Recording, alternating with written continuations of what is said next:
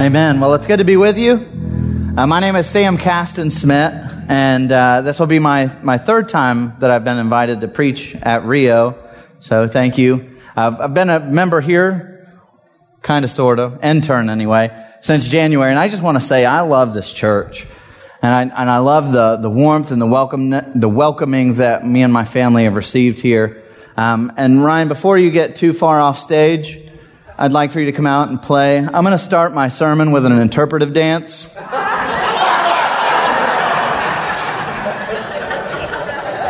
I said that in the first sermon so I could see Tom's reaction, but I don't understand why y'all laugh. It must be my physique that gives me away as not a dancer, or the fact that I have to move my love handle to turn my mic on. That might be it.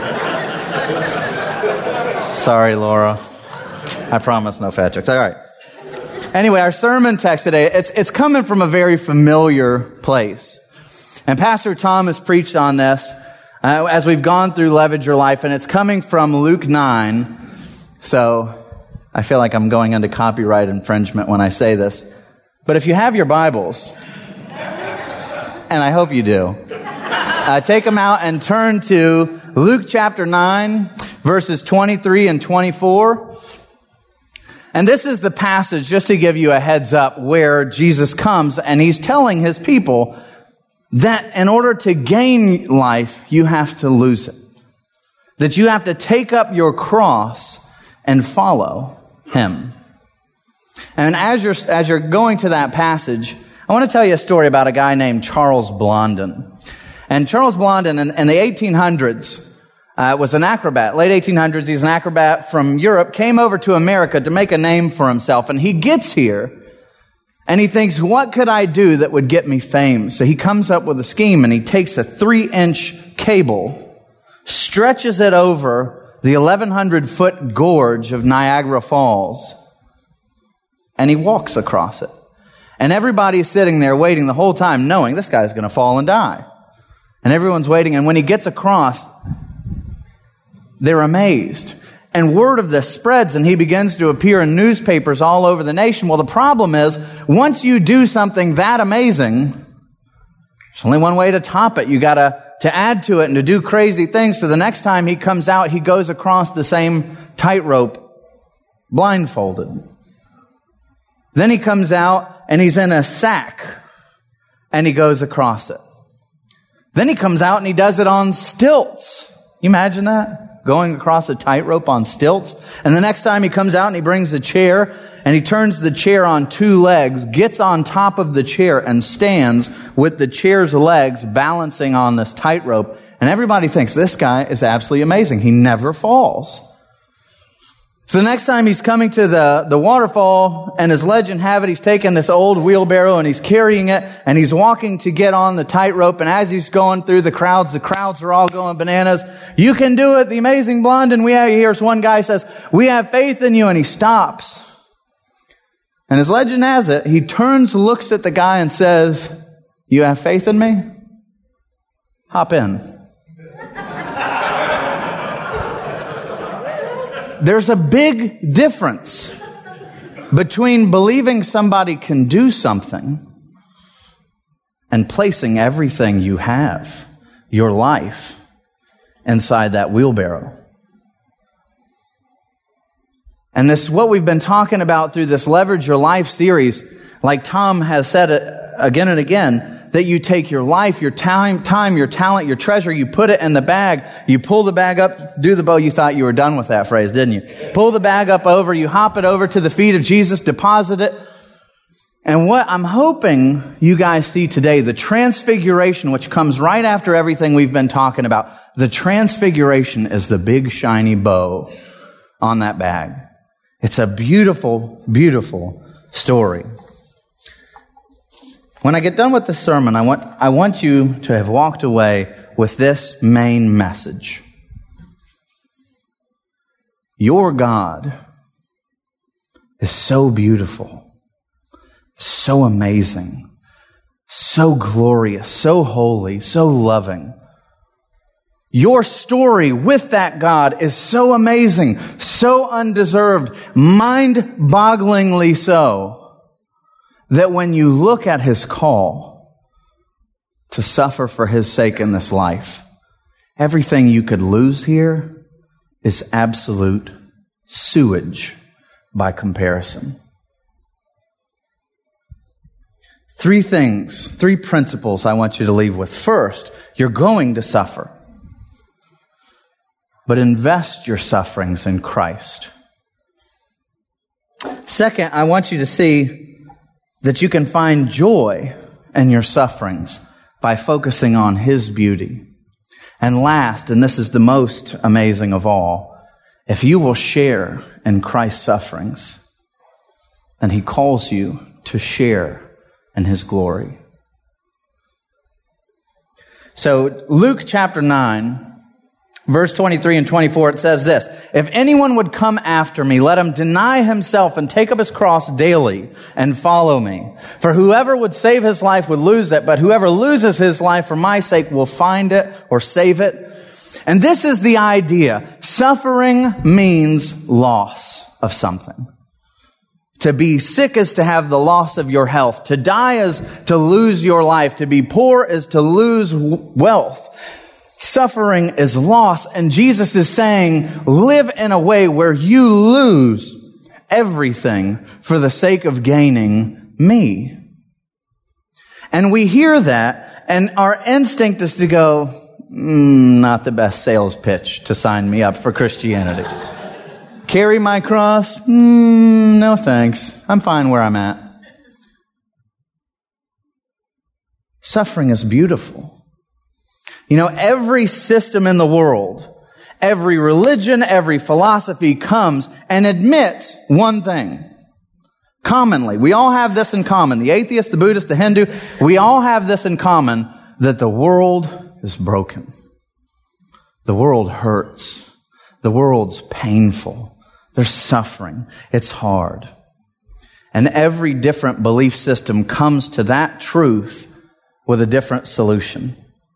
So the Hindu comes to that problem and says, your suffering is a result of your past life. The Buddhist comes to it and says, your suffering's merely an illusion. There's no such thing as genuine pain. Just believe there's no pain. The atheist, the Muslim, believes that your suffering is vengeance from God, that this is somehow punishment. And the atheist comes and says, the world is just godless. It's random. There's no rhyme or reason for your suffering. Just bear it, deal with it, be as happy as you can, live for the world and die. You know, I'm not a big fan of writing papers or reading books. I'm not actually a very good theologian, I guess, then. But this is something I had to do for one of my professors, was to write a paper on a guy that I absolutely disagree with from top to bottom about just about everything he says. The man's name was Bertrand Russell. He's an atheist of the 20th century. In the early 1900s, he's coming up with all these skeptical generation, and he comes forward with this idea that man's wisdom, man's brilliance is going to be able to transform this suffering world into a utopia. And he grabs hold of ideas like eugenics, and we'll weed out the people with bad genetics, and we'll only let the stronger races come, and we can do this and engineer this, and science will make a utopia here. So in the early part of his life, he writes this. He says, nature, even human nature, will cease more and more to be an absolute datum. More and more it will become what scientific manipulation has made it. Science can, if it chooses, enable our grandchildren to live the good life. And this poor, tragic man lives through the early 20th centuries thinking we can create a utopia. We don't need God anymore. He's just a fairy tale friend in the sky for the weak. And this poor man goes through the 20th century looking at what man's wisdom can do. And he sees communistic, atheistic regimes slaughter 100 million people. He sees technology transformed into atomic bombs and devotes his life to anti-nuclear proliferation. His whole life, he thought there was going to come this great utopia, and at the end of his life, he writes an autobiography called What I Have Lived For. It's heavy. This passage I'm about to read to you from his book makes the book of Ecclesiastes look like an upper. Listen to this. It's heart-wrenching. He says this, echoes of cries of pain reverberate in my heart. I long to alleviate evil, but I cannot, and I too suffer. But now all this, all my hopes, all this dream that man can bring a utopia, all this has shrunk to be no more than my own reflection in the windows of the soul through which I look out upon the night of nothingness. No dungeon was ever constructed so dark and narrow as that in which the shadow physics of our time imprisons us. For every prisoner has believed that outside his walls a free world existed, some hope, some heaven, some utopia, but now the prison has become the whole universe. This is it. There's darkness without, and when I die, there will be darkness within. There's no splendor, no vastness anywhere, only triviality, suffering for a moment, and then nothing. Why live in such a world? Why even die?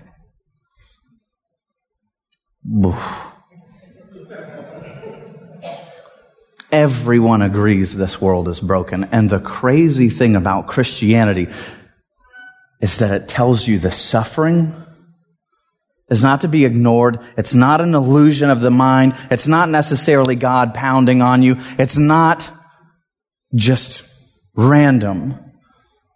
It's a gift. What? Suffering? A gift? Yeah. Suffering. A gift. Let me explain what I mean by that. I just want to explain a couple of things that suffering does. And you'll see it. You'll recognize it. Suffering reveals your weakness.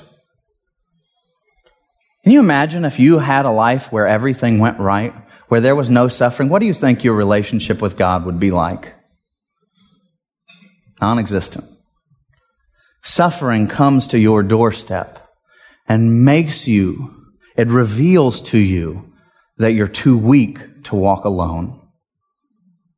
Like Paul realizes when Christ comes to him, and Paul is begging to be relieved from his suffering, and Christ comes and says, my grace is sufficient for you. My power is made perfect in your weakness. Suffering leads you to cling hold of Christ. Suffering generates genuine intimacy. You think of like people that go into the army, and the first thing that the army does is throw them into basic training. And no matter who you talk to that's a higher official in the army, they'll tell you this. Yeah, it's important that they go through basic training to get fit, to learn procedure and protocol and this, that, and the other. But the most important thing that happens in basic training is you have men who are coming from all over the nation, perfect and absolute strangers, come together in one spot and go through 2 weeks of absolute hellish torment. And that common suffering together will lead them out into a battlefield where they will lay down their lives for each other because they've suffered together. Think of the goofy college freshman that goes off and shows up at a university and thinks, I want to belong to a fraternity. And he says, all right, I'm going to join. And he gets put in pledge. What do? Right out of the gates? They throw him through this thing called Pledge Week and hazing and all this stuff where they do terrible things that I can't even preach to you from the pulpit. At least some of the stuff I've heard from my brothers.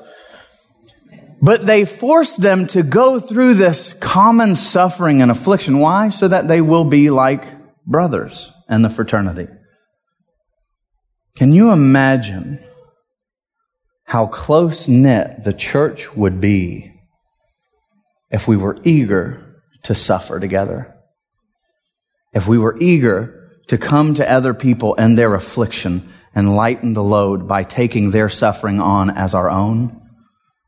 Brothers, sisters. Suffering is evangelistic. Martin Luther has this famous line where he says that the gods of this world are riches, pleasure, and pride. Read into that, by the way. Riches, pleasure, pride. time, talent, treasure. That is the gods of this world. People worship money. They worship leisure. They worship fame and pride and reputation. What do you show this world when you take the things that are most sacred to them, money, their God, and you give it away to serve your God's purpose? It's evangelistic. People look at that and they go, how can you do that? Or fame, power, when you humbly walk after God, not looking for a reputation yourself, and you say, I don't want it. Man, that's powerful. And I'm telling you that the way that you live in suffering sends a massive, massive message to the world. A Christian can rejoice in bondage because Christ is worth more than freedom. A Christian can rejoice in pain because Christ is worth more than comfort. The Christian can rejoice in poverty because Christ is worth more than riches. A Christian can rejoice in alienation and loneliness. Why? Because Christ is worth more than the world's acceptance. The Christian can rejoice in sickness because Christ is worth more than health. The Christian can rejoice even in the prospect of death because Christ is worth more than your life, and He's defeated death for you. And when you take all of your treasures and you let them slip out of your hands for the sake of the gospel, all those treasures come back to you.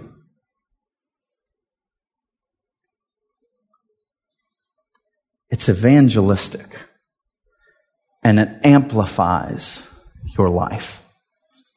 It's easy for me to get up here and on Thanksgiving weekend to say this to you guys. Guys and girls, I want you to give thanks in all things. And you're like, yeah, that's a nice biblical message. We should be thankful. Yay. Way to go, Sam. Give thanks. But now let me say, if I came up here and I had 3rd-degree burns covering head to toe, if I had stage 4 cancer, if I had just lost my family in a terrible accident, and I stood before you and I still said, give thanks in all things, it's a totally different message. John Piper wrote, he was diagnosed with prostate cancer, and on the eve before he went into surgery, he wrote this article that's just stunning. Even the title of it is stunning. The title of it is, Don't Waste Your Cancer. What? This is what he means. God, you've laid this affliction at my feet. The world's watching me as a follower of you. Help me not to waste this opportunity to show them you are enough. You've gotten some phone call of tragic news. You're burying or carrying some burden. Use that. God will amplify His grace to others through your suffering. You'll show them the sufficiency of Christ. I love my students. I teach 9th and 10th grade Bible over at Westminster Academy. And I want to share, and I've got permission from both of these students to tell their story because they amaze me. One of them's name is Autumn, and she is a wonderful girl. Smiling, happy, giggling, amazing young girl. You look at her and you think, this is somebody who is just genuinely happy. Always running around, laughing, giggling, telling jokes, being the butt of jokes, and just with a smile. I get a text one day that Autumn, or an email, that Autumn is in a hospital because of an overdose, intentionally. Sinks me. I'm thinking to myself, man, how can somebody who outwardly is so filled with joy be so wrecked on the inside? And when she comes out, the community comes around her and love on her and build her up and encourage her And in the process, she's taken on a boyfriend. Not good influence. And people come to her and they say, Autumn, you need to devote your affections to Christ, not him. And she listens. She calls him up and says to the young man, I need to give my affections to Christ. He needs to fix me.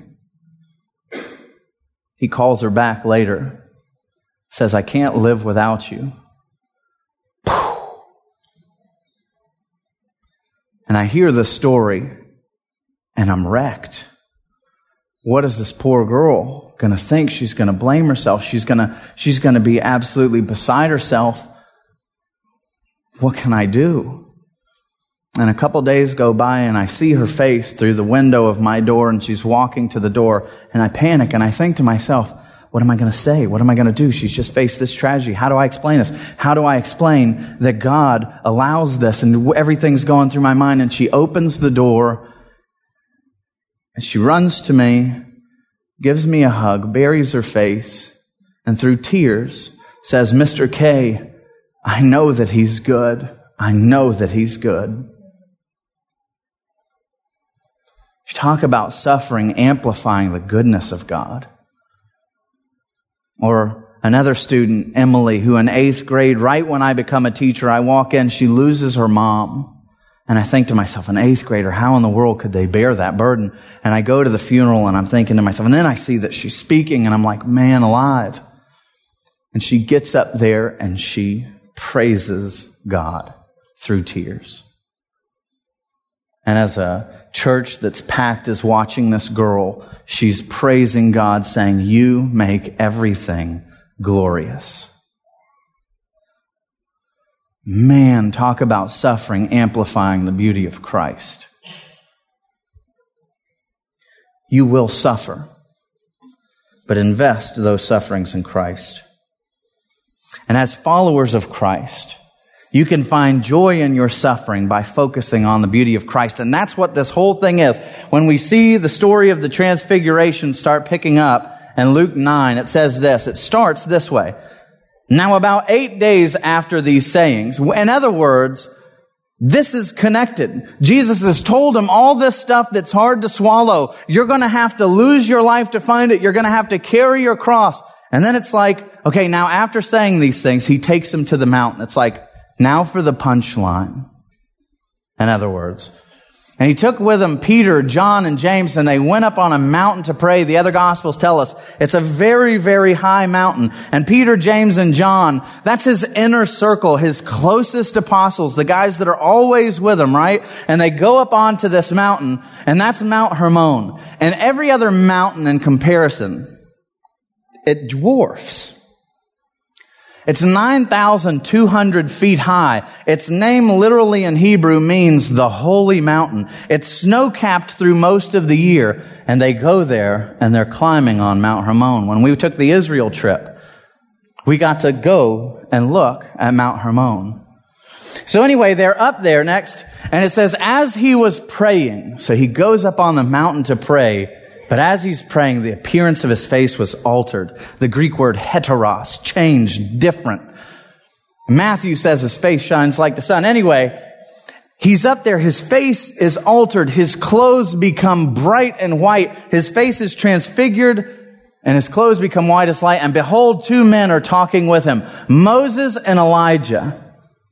The 2 greatest prophets of the Old Testament, the 2 famous guys, right, are appearing with him in glory and spoke of his departure, which he was about to accomplish in Jerusalem. Think about this for a minute, that you have Moses and Elijah appearing with Christ in glory. How did they receive that glory? Because of what he's about to do. Their glory or their suffering to come depends on Jesus' faithfulness to carry out what he's talking to them about right here. Because it says that he spoke of his departure, which he was about to accomplish in Jerusalem. So Jesus is in the midst of all of his glory. His clothes are shining like the sun, face, or like light, and face shining like the sun. He's in the midst of all his glory. And what is he talking about? I've got to go to my cross. Wow.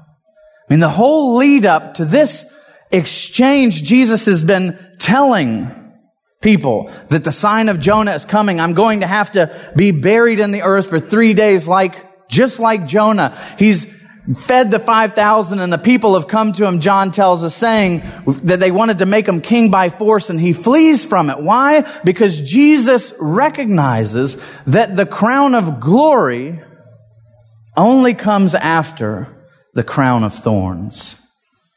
And he comes to his disciples and he's teaching them this.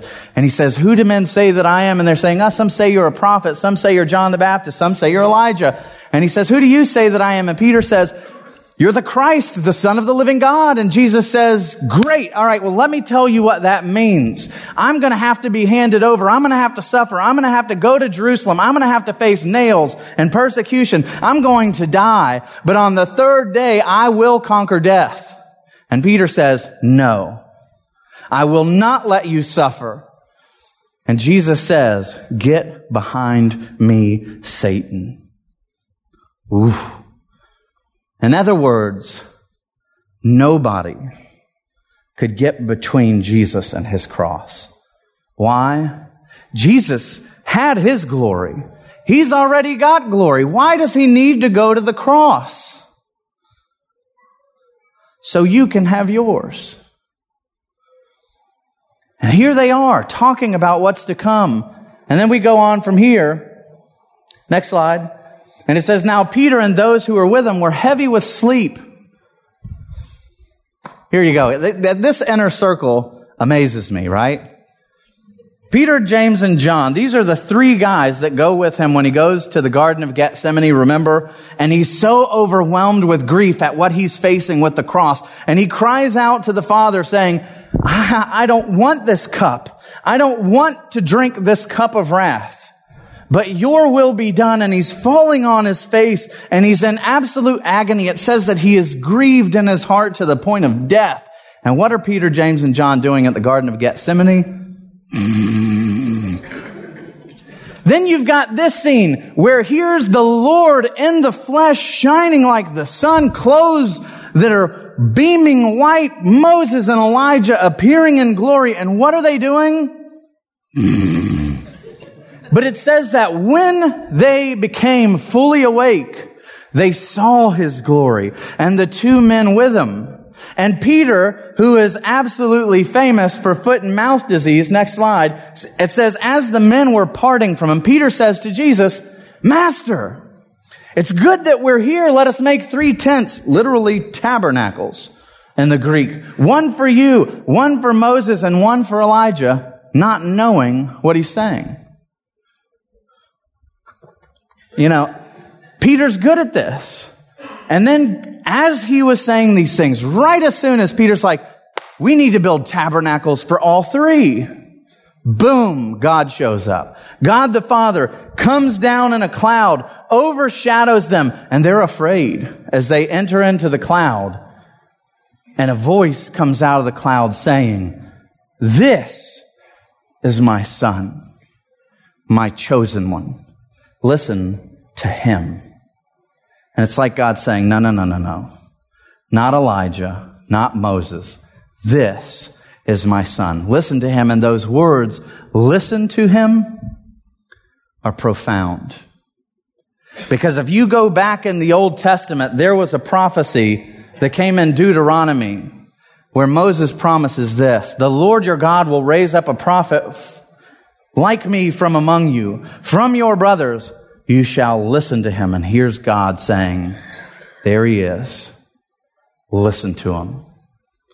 This is the one that all of redemptive history has been building up to. He's the one. Listen to him. And if you hear this story,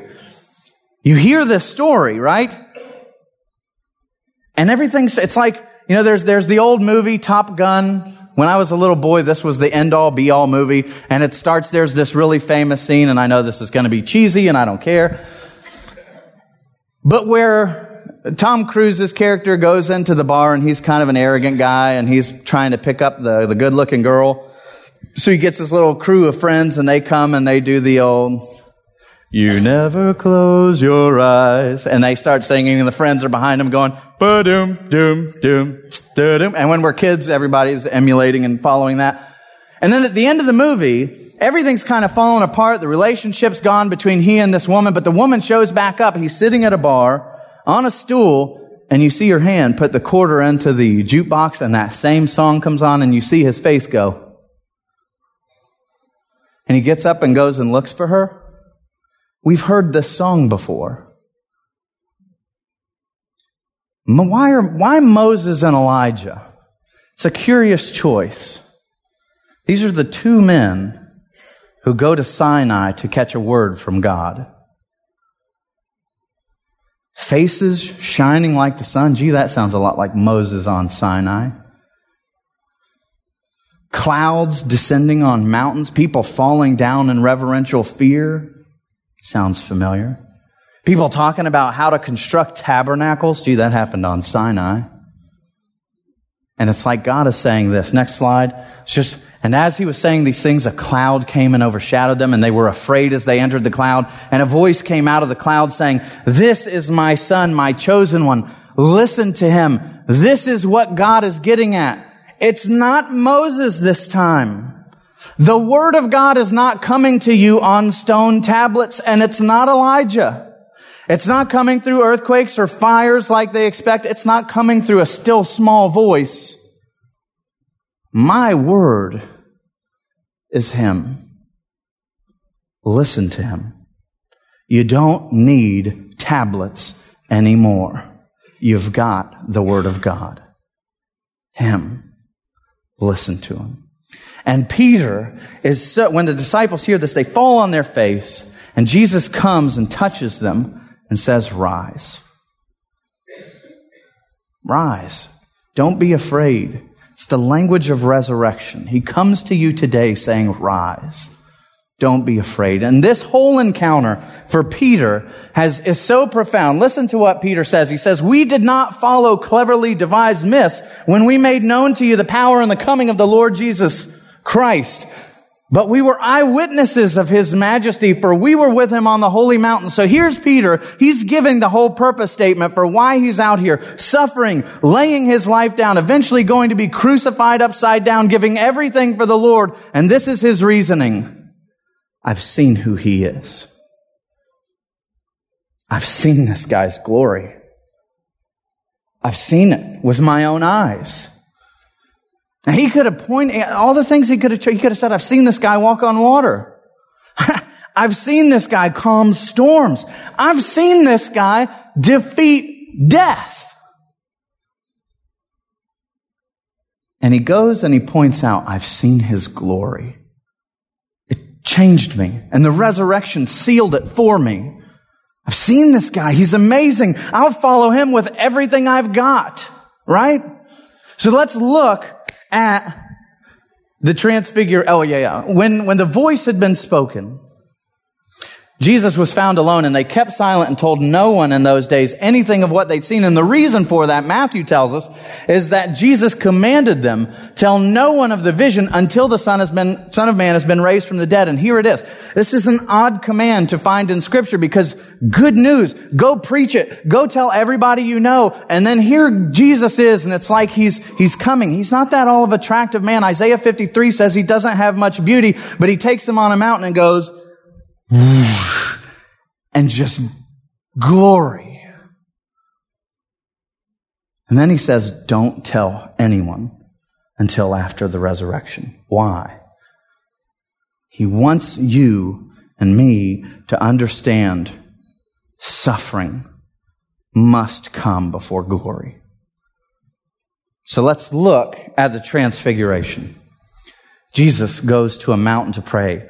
Let this story visualize in your mind. Jesus goes to a mountain to pray. His inner circle is awakened. He's transfigured into absolute beauty. He's cloaked in God's glory. His garments are shining bright white. His face shines like the sun. He's flanked by the two greatest prophets of the Old Testament, His disciples, right in front of him, fall on their face in fear at the Son of God. The Father booms his voice in pleasure and tells everybody, listen to him. Such a sight, this is what our Lord deserves.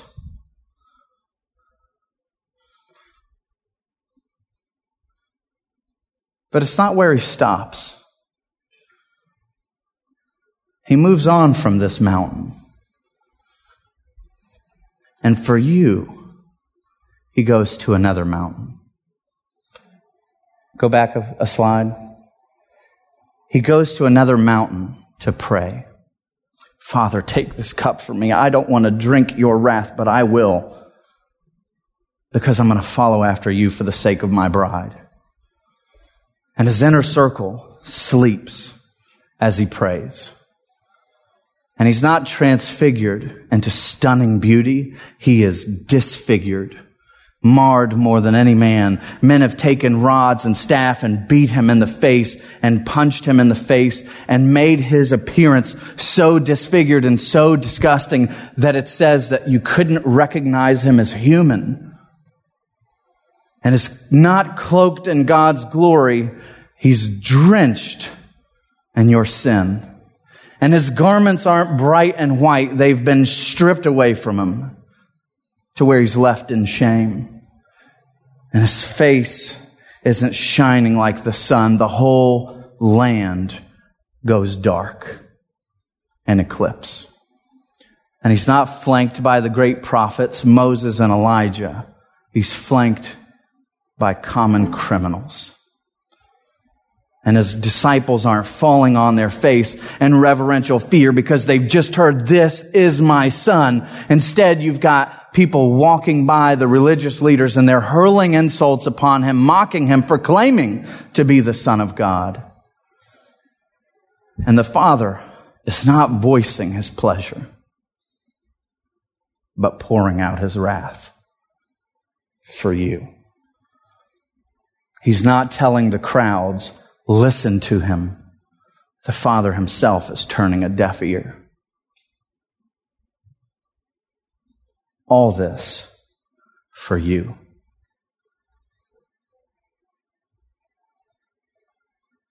Jesus deserved the glory of the transfiguration, but took the agony of the cross so that you, who deserve the agony of the cross, could have the transfiguration. You can find joy in your suffering by remembering that. And lastly, when we invest our sufferings in Christ, he calls us to share in his glory. Let's look at what Peter says. It's instructive. As much as he's a goofball, as much as he gets it wrong, I want you to hear what he says. Let's look at the next slide. It says, as the men were parting from him, Peter says to Jesus, Moses and Elijah are going, and Peter pipes up with this great idea. Hey, it's good that we're here. Let's make 3 tabernacles. One for you, one for Moses, one for Elijah, not knowing what he said. What are tabernacles? Tabernacles are the dwelling place of God. And as goofy as this statement is from Peter, let us speak to you a minute. Peter's looking up at the mountain. He sees God in the flesh, glorified, Moses and Elijah. And he thinks they all deserve tabernacles. Why? Because Elijah and Moses are cloaked in the glory of God. And Peter is so stunned by their appearance, he thinks they all get tabernacles. He looks at Moses and Elijah and thinks they must be divine. We need 3 tabernacles. This should blow you away because guess what? If you're Christ's, that's your fate.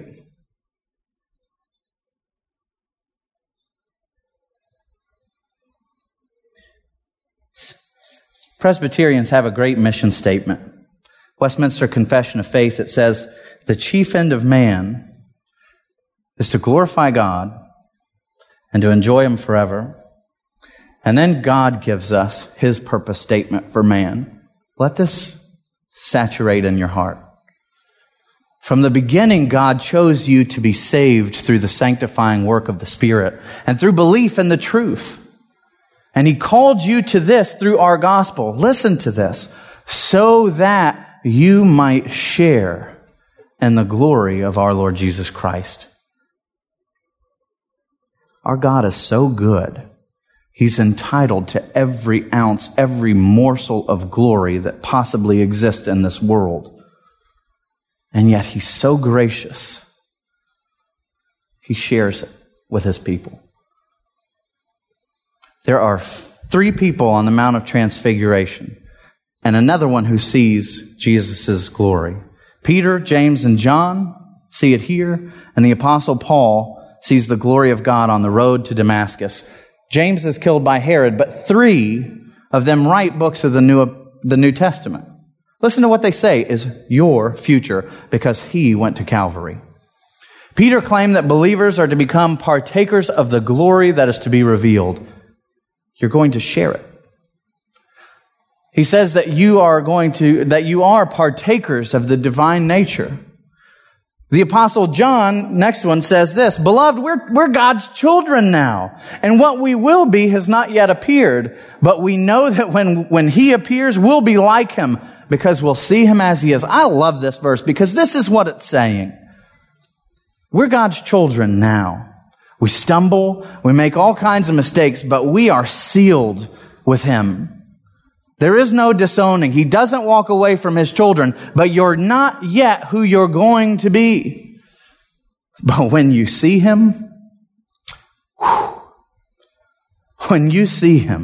you will see him as so unbelievably beautiful and glorious and awesome. You won't even be able to resist becoming like him. He's that awesome. You will be like him. And last, the Apostle Paul promises that Jesus will transform our lowly bodies to be like his glorious body. Stop and think on that. Stop and think on how good God has to be to share that with you. And,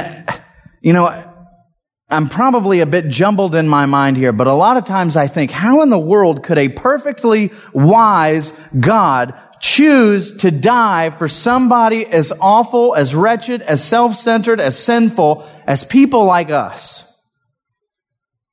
And we don't understand what's going on. I'll burst your bubble. Jesus did not come and die and suffer agony so that you could live forever as you are. Jesus came and died at Calvary because he knows how dazzling and amazing and radiant and glorious his atonement and resurrection will make you. And when God sees in his infinite mind what you will become, he has set the price tag of such beauty at the cost of his own son. That's your future. God's son is your price tag. Imagine what he's going to do with you. To be worthy, to be the bride of the most high, infinite God, you? Yeah. Not because of anything you've done, but because of how amazing he is. And then I just love this. Just as the cherry on top, God takes John, the apostle, takes him up into a dream and shows him what heaven's like, shows him the final judgment day, shows him redemption. And how does he describe the bride? He says, her clothing is bright and clean. Sound familiar? Goes on and it says, an angel came to John and said, come, I'll show you the bride, the wife of the Lamb. And he carried me away in a spirit to a mountain great and high. Sound familiar? And he showed me the holy city, Jerusalem, the bride of God coming out of heaven from God. And it shone with the glory of God. and its brilliance, literally phostere, meaning luminary or star even, was like that of a very precious jewel, like a jasper, clear as crystal. And what God is showing John, what you saw on that mountain is your fate over here. You will have your transfiguration. Your clothing will shine bright as light. Your face will shine with the glory of God. You will be like a luminary. Whew. Wow. This generation and the church, I gotta say, I grew up thinking of heaven as this, more or less. Once I got beyond the idea that heaven wasn't clouds and angels playing harps, I started thinking of heaven as like this place where you go and God's like, all right, the story of redemption's done. Get in my recliner, pull up my feet. You guys sit in your pews, praise me forever. And there's something in a sinful heart that looks at that and goes, really? That's not heaven. That's not heaven. You know what I love? You find this in all the prophets. You find this in the book of Revelation. You know what God does when His bride finally comes into her glory? The idea is that He gets up off His throne, goes to her, and wipes away her tears.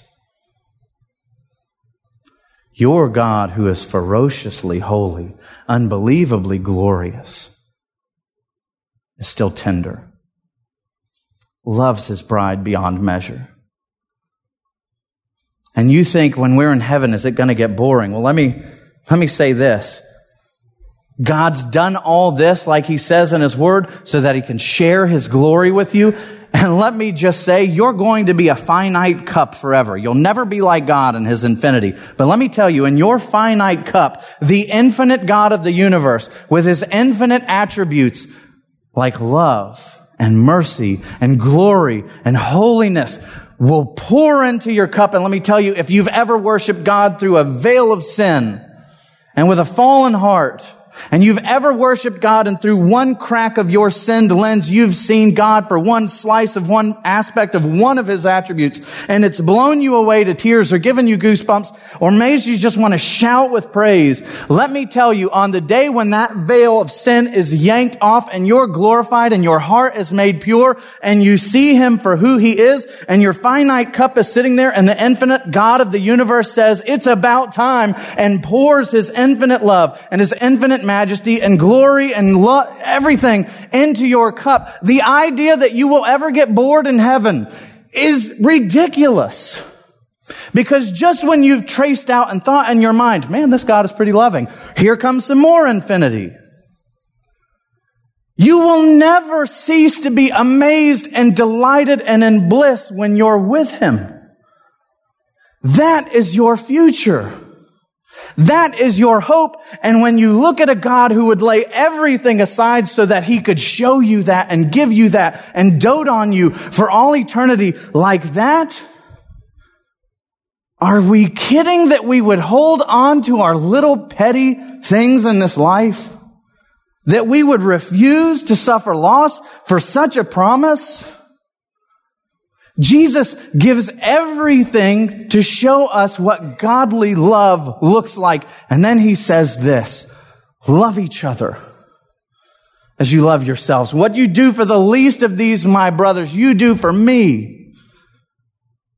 That in and of itself should make us so eager to run out, divorce ourselves from all the little petty things that we treasure in this life, give them away because they're rubbish by comparison, and love each other because that's what God calls us to.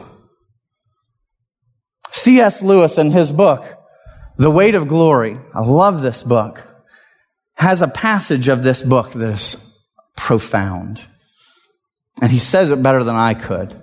So I just want to read it to you. It may be possible for each to think too much of his own potential glory hereafter. We've talked about it. It's amazing. It might be too much to just focus on that. But he says this, it is hardly possible for him to think too often or too deeply about that of his neighbor. It is a serious thing to live in a society of possible small g gods and goddesses. To remember that the dullest, the most uninteresting person you can talk to may one day be a creature which, if you saw it now, you'd be strongly tempted to worship, or else a horror and a corruption such as if you now meet, if at all, only in a nightmare. All day long, we are in some degree helping each other to one or other of these destinations. It is in the light of these overwhelming possibilities that we should conduct all our dealings with one another, all friendships, all loves, all play, all politics, all time, all talent, all treasure. There are no ordinary people. You've never met a mere mortal.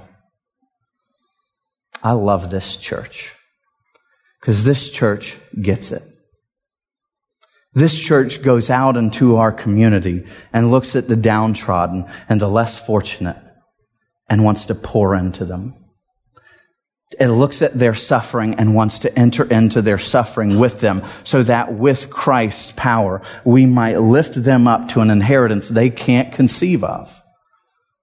And the whole leverage your life idea is let's be a church that loves our God so much that we live with open hands for the people that He loves.